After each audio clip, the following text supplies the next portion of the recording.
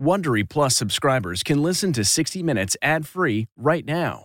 Join Wondery Plus in the Wondery app or on Apple Podcasts. This spring, if you'd rather spend time enjoying your lawn instead of trying to keep it alive, there's good news. TruGreen is the easiest and most affordable way to get a beautiful lawn. All you have to do is water and mow, and they'll do the rest. Weed control, fertilization, aeration, and even some things you might not even think of. They'll do all of it, while you can do literally anything else. With TruGreen, you can have your lawn looking as good as a putting green. That's not hyperbole. TruGreen is the official lawn care treatment provider of the PGA Tour. TruGreen offers a satisfaction guarantee, and they have a verified best price promise, which guarantees you the lowest price with no compromise on quality. You do you. Let TruGreen do your lawn care. Visit TruGreen.com to get the best lawn at the best price with the best people guaranteed.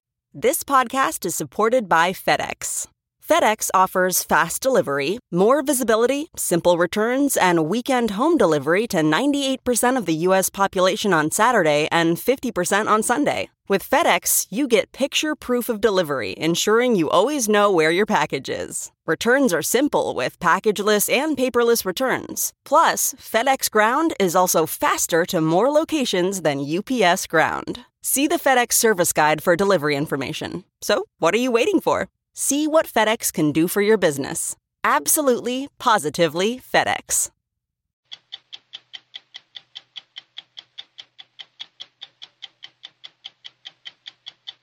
You're a professor at one of the finest law schools in the country. Is that something that you thought you would be able to do? No. It makes me laugh hearing you say it out loud, because there are days where it doesn't make sense to me, and I've lived it. Question one is... Here's why.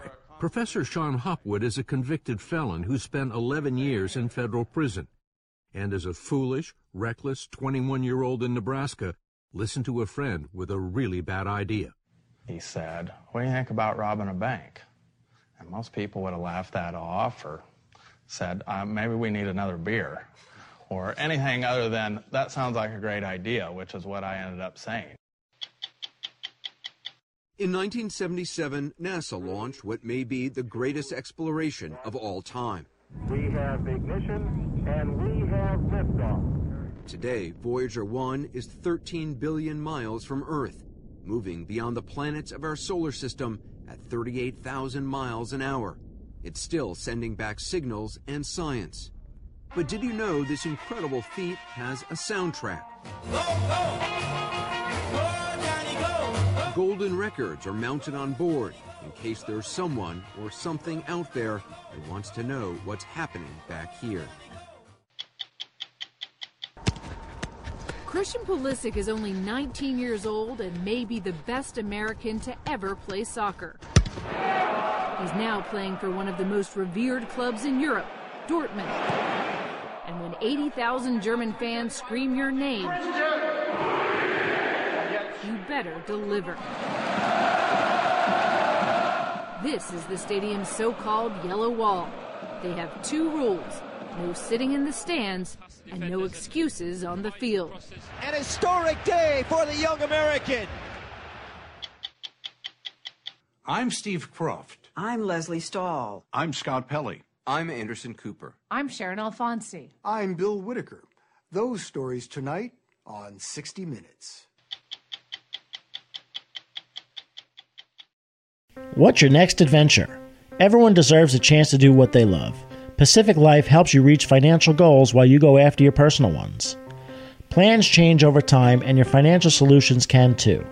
Pacific Life has a variety of financial solutions that can help you complement your life goals and passions while managing the uncertainties. Backed by more than 150 years of experience, you can count on Pacific Life to be there so you can go out and keep living your best life.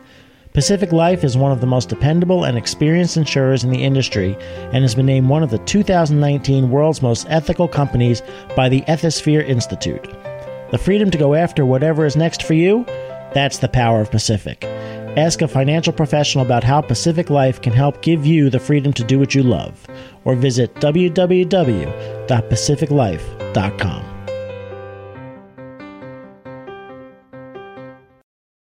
Jailhouse lawyers are prisoners who manage to learn enough about the law while incarcerated to help themselves and other inmates with legal problems.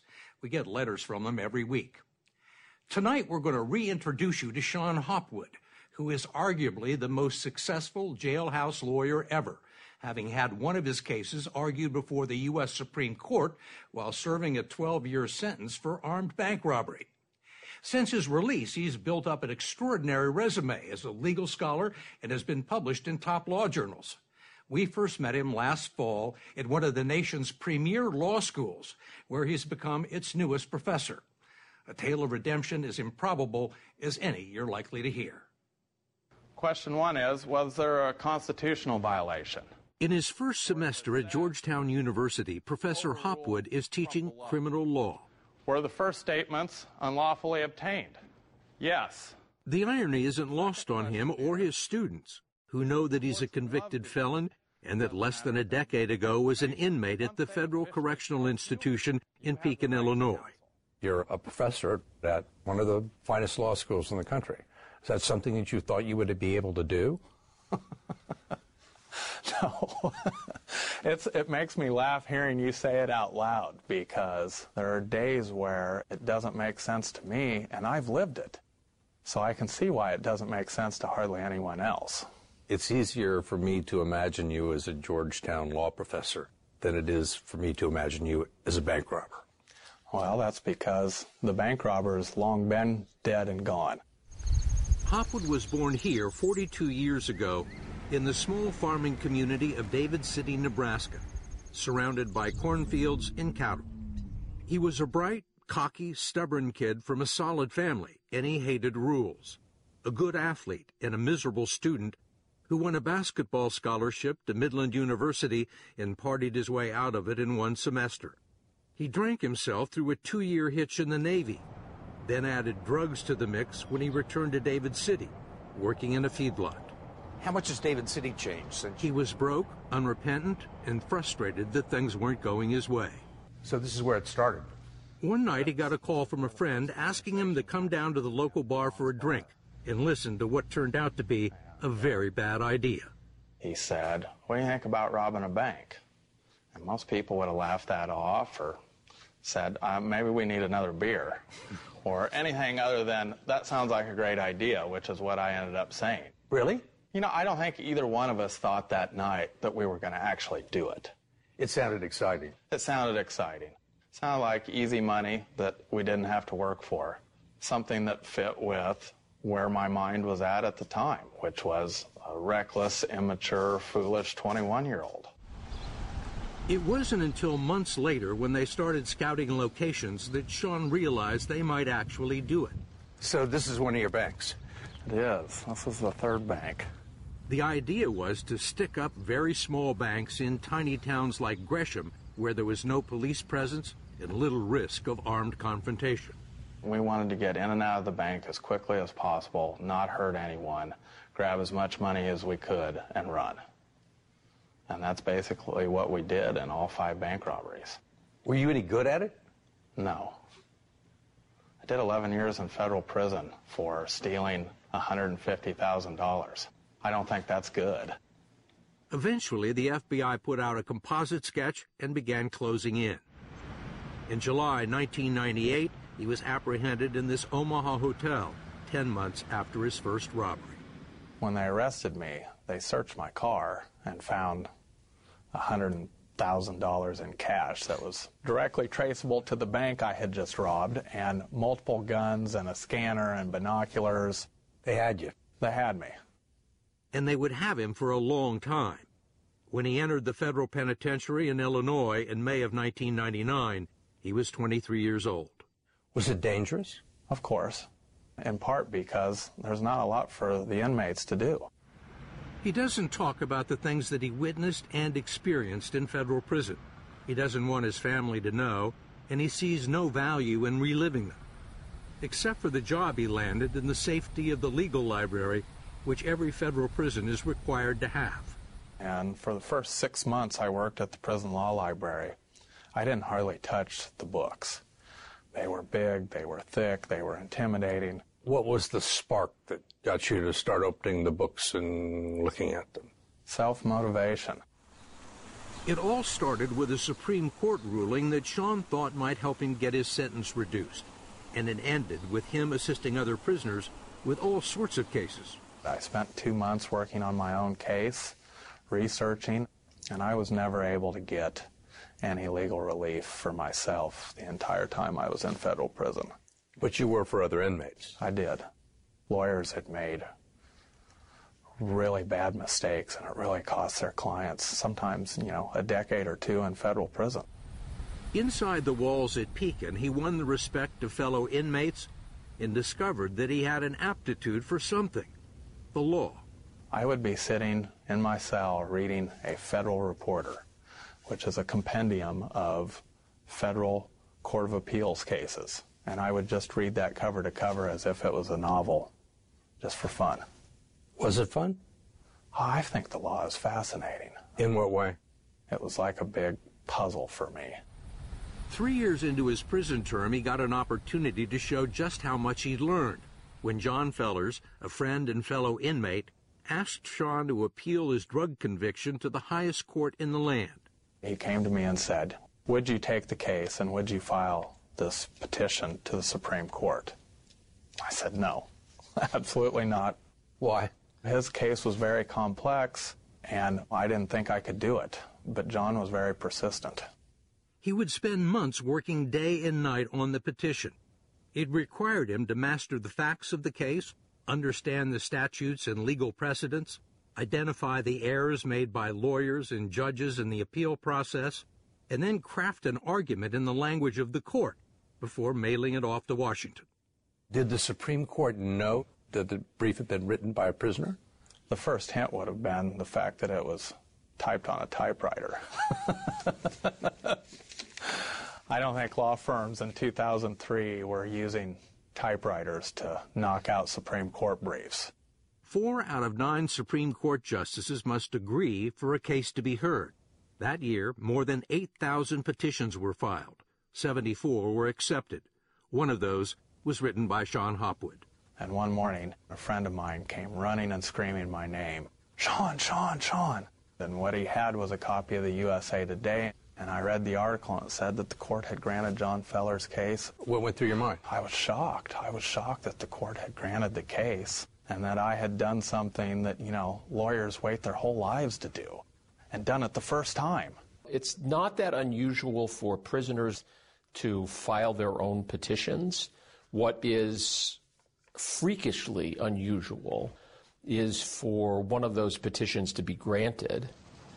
Seth Waxman, a prominent appellate lawyer and the former Solicitor General of the United States, is not easily impressed.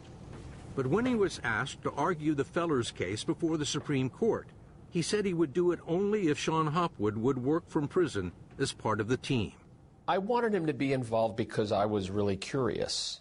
It seemed actually almost inconceivable that somebody with his level of education and his level of exposure to the life of the law could actually write a much better than average cert petition. So this would have been good for a Washington lawyer? Even for a licensed, appointed lawyer representing a federal prisoner, you would say, wow. Waxman won the Fellers case before the Supreme Court in a unanimous decision and became Sean's mentor during his final 6 years in prison. When a former Solicitor General of the United States says that you did a good job writing a brief, that has an impact, especially when you're surrounded in this environment where prison guards are telling you every day that you're worthless and you don't amount to anything. Did you win some more cases? I did. I won another case in the Supreme Court. I won a case in the Sixth Circuit Court of Appeals. And I won cases mostly on resentencing motions for federal prisoners and federal district court cases kind of all over the country.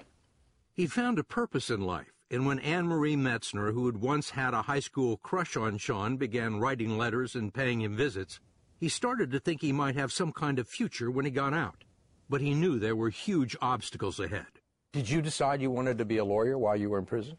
I did, but I didn't think I could. I had countless number of lawyers tell me I could not go to law school, And even if I could, I would never get licensed by any of the state bar associations, given my crimes. When he was released to a halfway house near Omaha in 2008, he had never seen an iPhone, never been on the internet, and was computer illiterate. But as if by miracle, he saw an ad for a document analyst at Cockle Legal Printing, one of just a few companies in the U.S. that helps attorneys assemble briefs for the Supreme Court. Andy Cockle and his sister Trish Pilati remembered that Sean showed up for his interview in ill-fitting clothes with a rumpled letter from Seth Waxman and an 11-year gap in his resume. We work with attorneys every day, all week long, that are trying to get their case granted, and none of them do. And this guy comes out and says, I had two of them granted. And so yeah. Did you believe him? No. I thought he was delusional. But his story checked out, and they gave him the job.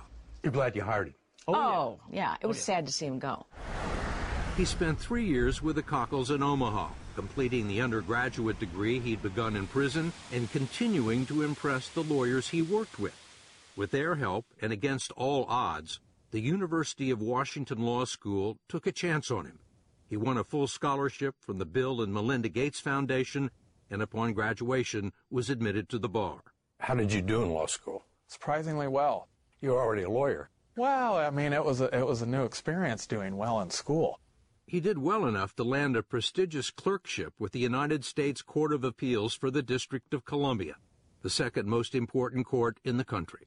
The idea that a convicted bank robber was going to go work for Janice Rogers Brown, a very conservative judge on a very important court, surprising in the absolute sense, yes. In the context of who Sean Hopwood is and what he was setting out to do, not that surprising. And the cops go to the A house. year later, it led to a highly competitive teaching fellowship at Georgetown Law's Appellate Litigation Clinic, where he did so well, the faculty awarded him a position as a professor of law. How hard is it to get a job teaching law at Georgetown? It's very hard. Professor Stephen Goldblatt is the faculty director for the Supreme Court Institute at Georgetown Law.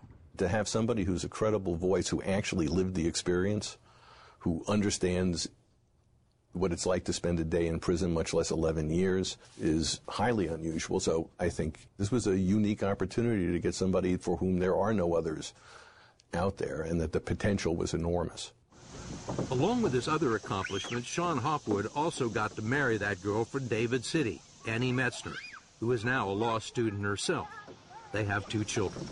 Are you surprised how this has turned out? Yeah. I had no idea of what the future would hold for us. Neither one of us had any clue that all these wonderful things would happen. Real motivation. Thank you. Hopwood's main interest now is criminal justice reform. He's an advocate for shorter prison sentences for most crimes and more vocational training, drug treatment, and mental health counseling, which are often non-existent. Prison is not the place for personal growth. We warehouse people and then we kick them out into the real world and with very little support and hope that a miracle happens. But somehow all the things stacked against you, you were able to do it. Yeah. It was people that helped, that went out of their way to provide grace to me, that made the difference.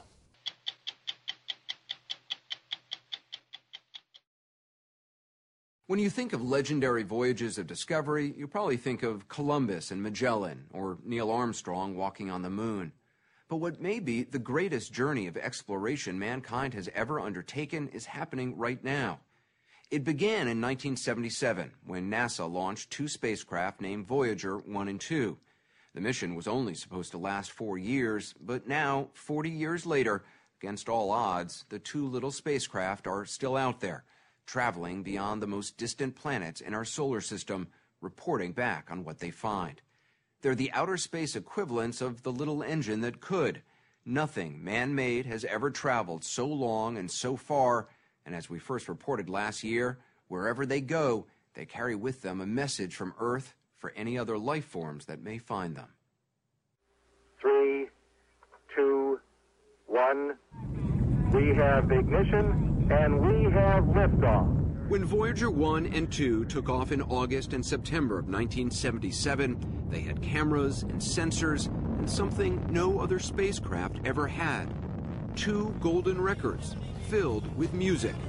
Johnny B. Good had no idea just how far he would go.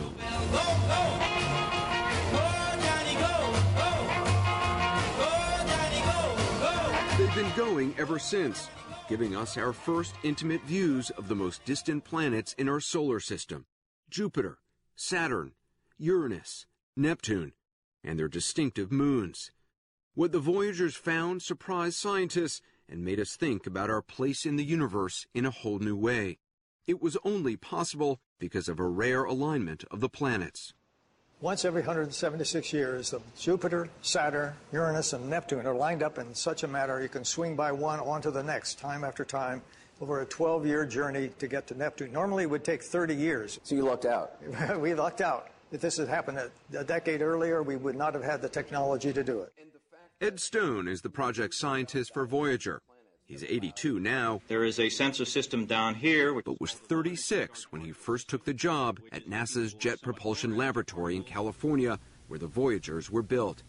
Each part was carefully designed and tested, but with the launch date fast approaching, project manager John Cassani and his team learned that the conditions near Jupiter might be much harsher than they expected. They needed extra protection for Voyager's cables. They needed a quick fix. Cassani says they used aluminum foil. Doesn't sound exactly high-tech. We would have normally used metallized Kapton or Mylar or some, more appropriate material, but we didn't have time. You just went to a store and got aluminum foil? Well, I didn't know. I said, ask my wife, where do you get aluminum foil? And that's part of that is on Voyager? Yes, yeah. As seen in this NASA animation, the spacecraft, foil and all, reached Jupiter in 1979 and took the sharpest pictures of the planet scientists had ever seen. That's the Great Red Spot. Wow.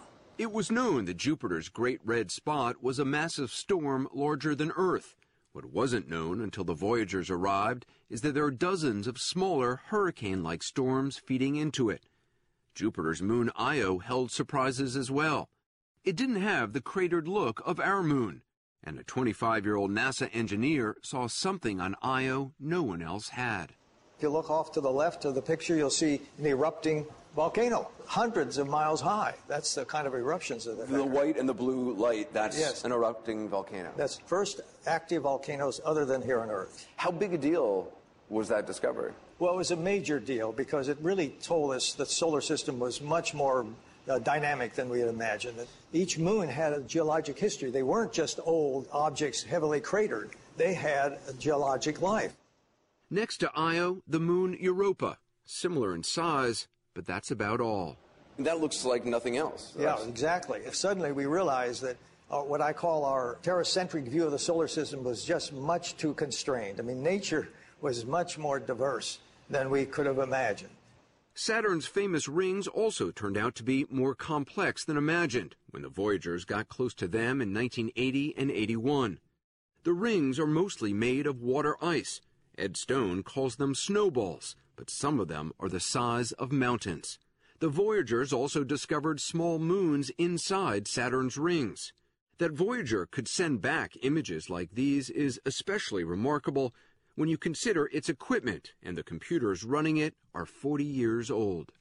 The technology is really nothing compared to what we have today. Your smartphone has 240,000 times more memory than the Voyager spacecraft, and it has a computer which is 100,000 times faster than the Voyager computers. This is the power source. Ed Stone showed us this full-size model of Voyager. Both spacecraft run on plutonium, a long-lasting nuclear source of heat which is converted into electricity. They carry 10 scientific instruments, 2 of which are cameras. The Voyagers transmit a constant stream of data, which gets picked up by giant antennas NASA operates in different parts of the world. To see one of them, we drove deep into the Mojave Desert near Barstow, California, to an antenna site known as the Goldstone Complex. There are a lot of scorpions and rattlesnakes out here, but little to interfere with the faint messages still being sent by the Voyagers. Voyager 1 is now 13 billion miles away from Earth. Its radio signals, which travel at the speed of light, take 19 hours to reach these enormous antennas at NASA's Goldstone Complex. It's remarkable, especially when you consider that the transmitter on Voyager, which sends the signals, uses less power than the light bulb in your refrigerator. It's hard to imagine just how far 13 billion miles really is. The moon is about 239,000 miles from Earth. Mars is about 140 million miles away. You'd have to go more than 90 times farther than that to reach Voyager 1. The musical messages the Voyagers carry, those golden records, were mounted in a position no alien could miss. They come with a needle and instructions how to play them. A phonographer. The records were the work of a team led by astronomer and author Carl Sagan, host of the television series Cosmos. Sagan wanted to document the sights and sounds of planet Earth. More than 100 photographs are encoded on the discs,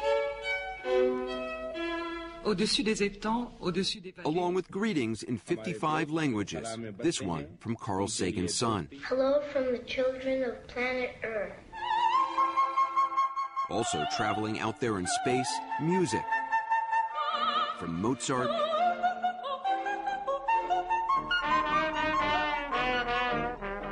to Louis Armstrong.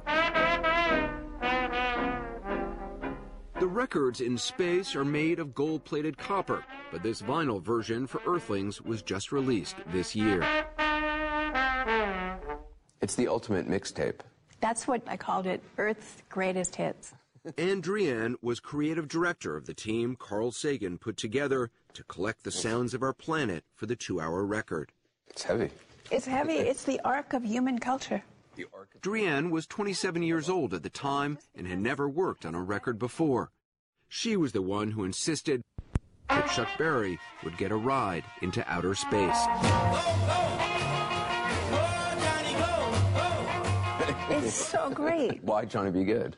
To me, Johnny B. Good, rock and roll, was the music of motion, of moving. Getting to some place you've never been before, and the odds are against you, but you want to go. That was Voyager. Do you imagine the extraterrestrials who discover this tapping their feet to Johnny B. Good? That was the joke on Saturday Night Live when Voyager was launched. You know, they broke in and said, this just in from the extraterrestrials. Send more Chuck Berry.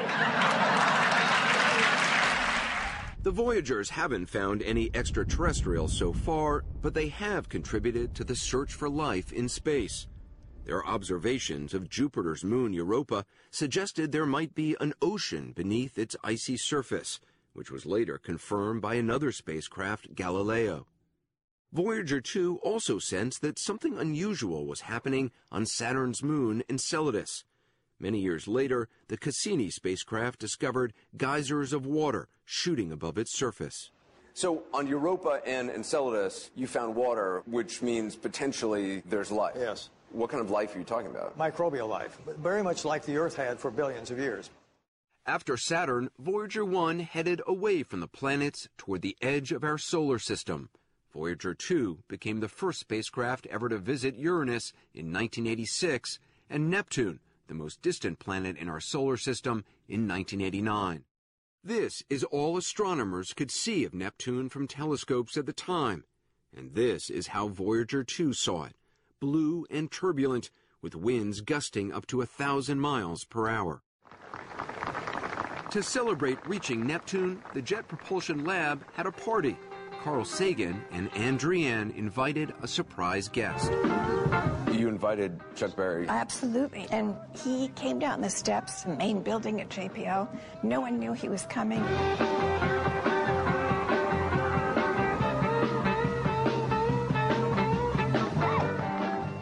You dance? I dance with Carl. Yeah. You may have guessed it by now, but Ann Druyan and Carl Sagan fell in love while making the golden record. They got married in 1981. 9 years later, at Carl Sagan's urging, Voyager 1 turned its cameras towards home and took a series of photographs of the planets in our solar system. You may remember this iconic photo of Earth taken from Apollo 17 when it was 18,000 miles from home.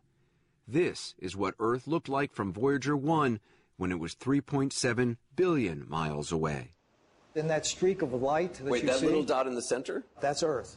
It's nothing. It gives you a sense of how minuscule our world is, and even in our solar system, much less our galaxy, much less the universe. That's home. That's us, Carl Sagan once wrote, a mote of dust suspended in a sunbeam. Voyager 1 is now 3 times farther from Earth than when this photograph was taken. Scientists believe Voyager 1 is now traveling in what's called interstellar space, the space between the stars of our galaxy. Voyager 2 is expected to get there in a few years. So the sun is our nearest star. Yes, correct. And then from the sun, what is the next nearest star? Alpha Centauri, which is about 4 light years away. So Voyager is now in between the sun and that next star. Yes, that's right. Traveling how fast? It's traveling about 38,000 miles per hour. It travels about 1 billion miles every 3 years. That's incredible. In about 10 years, when the Voyager's nuclear power runs out, Stone says they'll continue zipping through the vacuum-like conditions in interstellar space. It's very empty out there, and they're unlikely to crash into anything. Long after all of us are gone, Voyager 1 and 2 will just keep going and going. Think of that. We have actually sent a message which will be in orbit in the Milky Way galaxy essentially forever, even after the sun and the Earth no longer exist in their current state. Wait, this is, my little mind can't process some of this. Even after the sun and the Earth... The sun will become a red giant and envelop the Earth, and that will happen maybe in 5 billion years from now. These 2 little emissaries will be out there in their independent orbit, basically for billions of years. It kind of boggles the mind. That's the reason it was important to send it.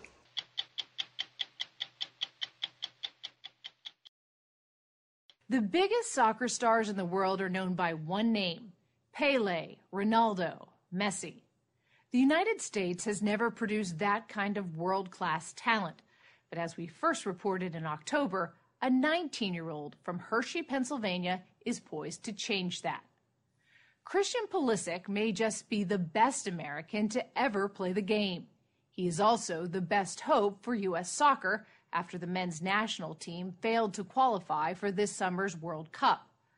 Pulisic is already a star on one of the most revered pro clubs in Europe. We spent time with the young American in Germany, where he is a household name. When 80,000 fans scream your name, you better deliver. This is Dortmund, Germany. Anyone who says the Germans are not emotional has never stood at the base of Dortmund's South Stand. It's called the Yellow Wall. 25,000 fans bounce along with the ball from misery to euphoria. A collective, manic mood swing that would put most teenagers to shame.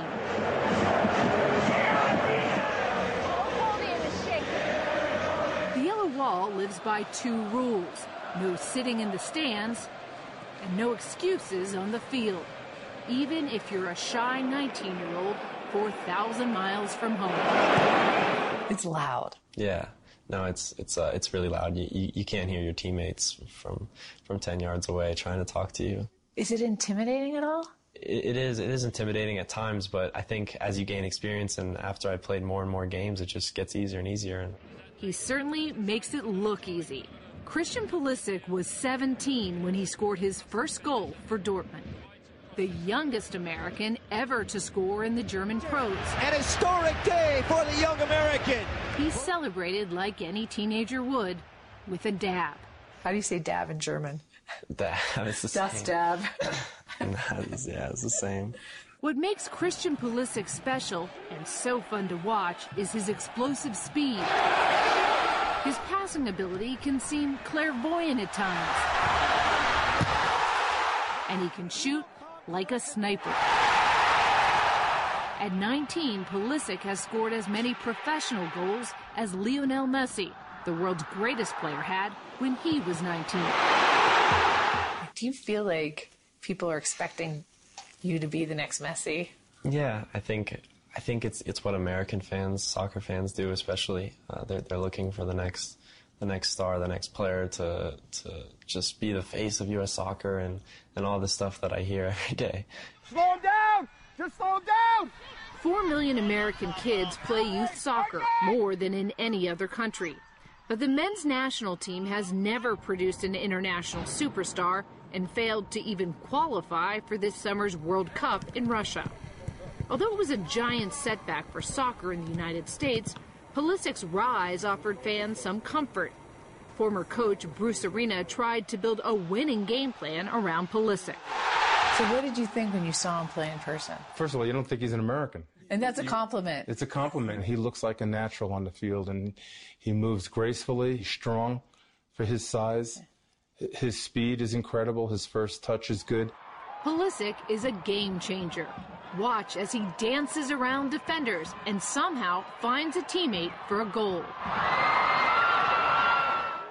At one point, he set up or scored 9 of 11 goals for Team USA. It makes you think that this is going to be perhaps the first American superstar in the sport. You're willing to say that? I'm willing to say that, and a lot of people are hedging. I'm the one. You have to be hesitant about this, but this is a very talented young man. Lose it, Fred, lose it, lose it. Sometimes if I'm laying in bed at night and I'm thinking, wow, this is really happening, and you really don't feel like it's real. There was never a master plan. No, there's no master plan, not even close. Yeah. Mark and Kelly Pulisic met at George Mason University, where they both played soccer. Get some distance between you, right? Mark is a professional coach. Kelly just retired as a phys ed teacher. They have 3 children, Chase, Dee Dee, and Christian, their youngest. Everything he does it has to be at a very high level. He doesn't like to fail, and he wants it to be perfect. When he was 2 years old, he would color, and he would color out of the lines and just flip out. And I'm thinking, what's wrong with this kid? And basically, I didn't want to color with him anymore. And what had happened was I bought whiteout for a 2-year-old. And he would get the whiteout and go around the edges to make it perfect. And I never seen anything like that. I mean, I have 2 other kids, and I'm thinking, this isn't normal. And that's like his personality, kind of in a nutshell, is just at 2 years old, he had to keep it in the lines. He became obsessed with soccer, and before he started kindergarten, had mastered one of the sport's most difficult skills, playing with both feet. He'd play for hours in the yard. When his parents finally coaxed him inside for dinner, he'd pass under this sign, confidence, the one-word gospel, according to Mark. He always was playing up against older kids, so I said, that's one thing you can never lose, and you always have to play with confidence, that you belong. So I wrote it up there. I did a spell check first so I could make sure it was spelled properly. So you would have full confidence. It would be there. The boy wonder ran circles around older kids all over Pennsylvania. He was really small. And I'd hear people going, ooh, who brought their little brother? Oh, they probably didn't have enough players, so someone's little brother's out there. Isn't that sweet? And then the game would go on, and he'd get the ball and do something, and I just kind of giggle because they were like, oh, look at that little kid. Somebody mark him, cover him. By the time he was 12, pro scouts around the world noticed him too. We would get calls constantly. Yeah. Oh, can Christian play with us? And we had to really find the balance of what was too much. And I just think what we did differently was made sure that we didn't put him in a structured environment all the time. He played for one team. He would practice twice a week and play a game on the weekend. That sounds pretty normal. Yeah. You hear the stories about these parents who are doing thousands of miles in their car, taking their kids everywhere, special coaches, special diets, backyard workouts. Doesn't work. You didn't do that with Christian? No. You didn't keep him on a gluten-free, fat-free diet. After games, we were more Slurpees and Doritos, right? Oh, yeah. The Pulisics decided to see if Christian could cut it in one of the most competitive leagues in the world.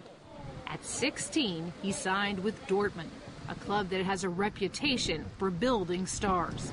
Why do you have to come to Germany to play? Obviously, there's a ton of teams in the U.S. would love to have you. As a kid, I always learned that if you want to be the best, you have to play against the best. Pulisic's father moved with him and enrolled Christian in a German high school. What was school like? I remember going in the first day and the teachers would start talking to me in German, and then the other kids would say, he doesn't speak German. And then I'm thinking to myself, how is no one aware of that? Oh, he calls me after his first day of school. Mom, hey, what's up, Christian? I went to school today. I sat in a class. I don't know what class it was. Was he a little lonely at first? It was very lonely. And what would you say to him? I said, Christian, what do you want to do? You want to stay? I said, because believe it or not, it'd be a lot easier for you to come home on everybody.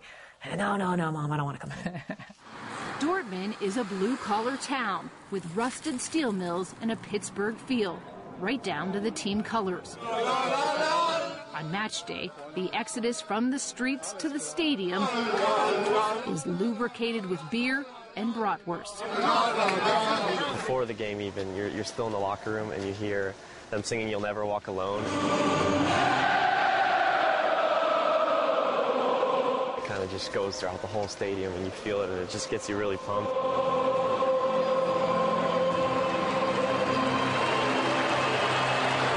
Oh, overwhelming. I cried. Just when I saw his back, number 22, going onto the field, like I can't even. Don't cry.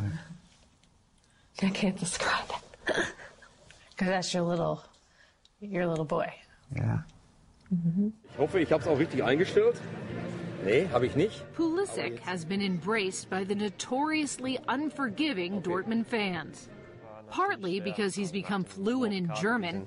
Sehr tief gestanden und das war schwer. It took him a year, but mostly because he mastered their precise style of play. To sharpen his skills, Dortmund uses this, the club's creation called the Footbonaut. It is German engineering at its most twisted. Balls are fired as fast as 60 miles an hour. Christian's job is to hit the randomly lighted squares. My dad, the other times will just be like, "Stop being cocky. Just shut up. Stop being cocky. You're not anywhere yet." So he doesn't like when I say it, because I mean, I've been a coach my whole life, and those players never succeed. You know, they're flash in the pans. Mark Pulisic did cave a bit on flash when his son, who earns more than $8 million a year, begged to fly from a national team practice in Kansas City to join his friends at Hershey High's senior prom. How'd you get there? I took a private jet. A private jet? Yeah, in the private jet. So it's a little weird. I can't believe I did that, but... You probably blew through your whole allowance, right? Yeah, maybe, but... You're not on allowance anymore, right? I don't regret it, though.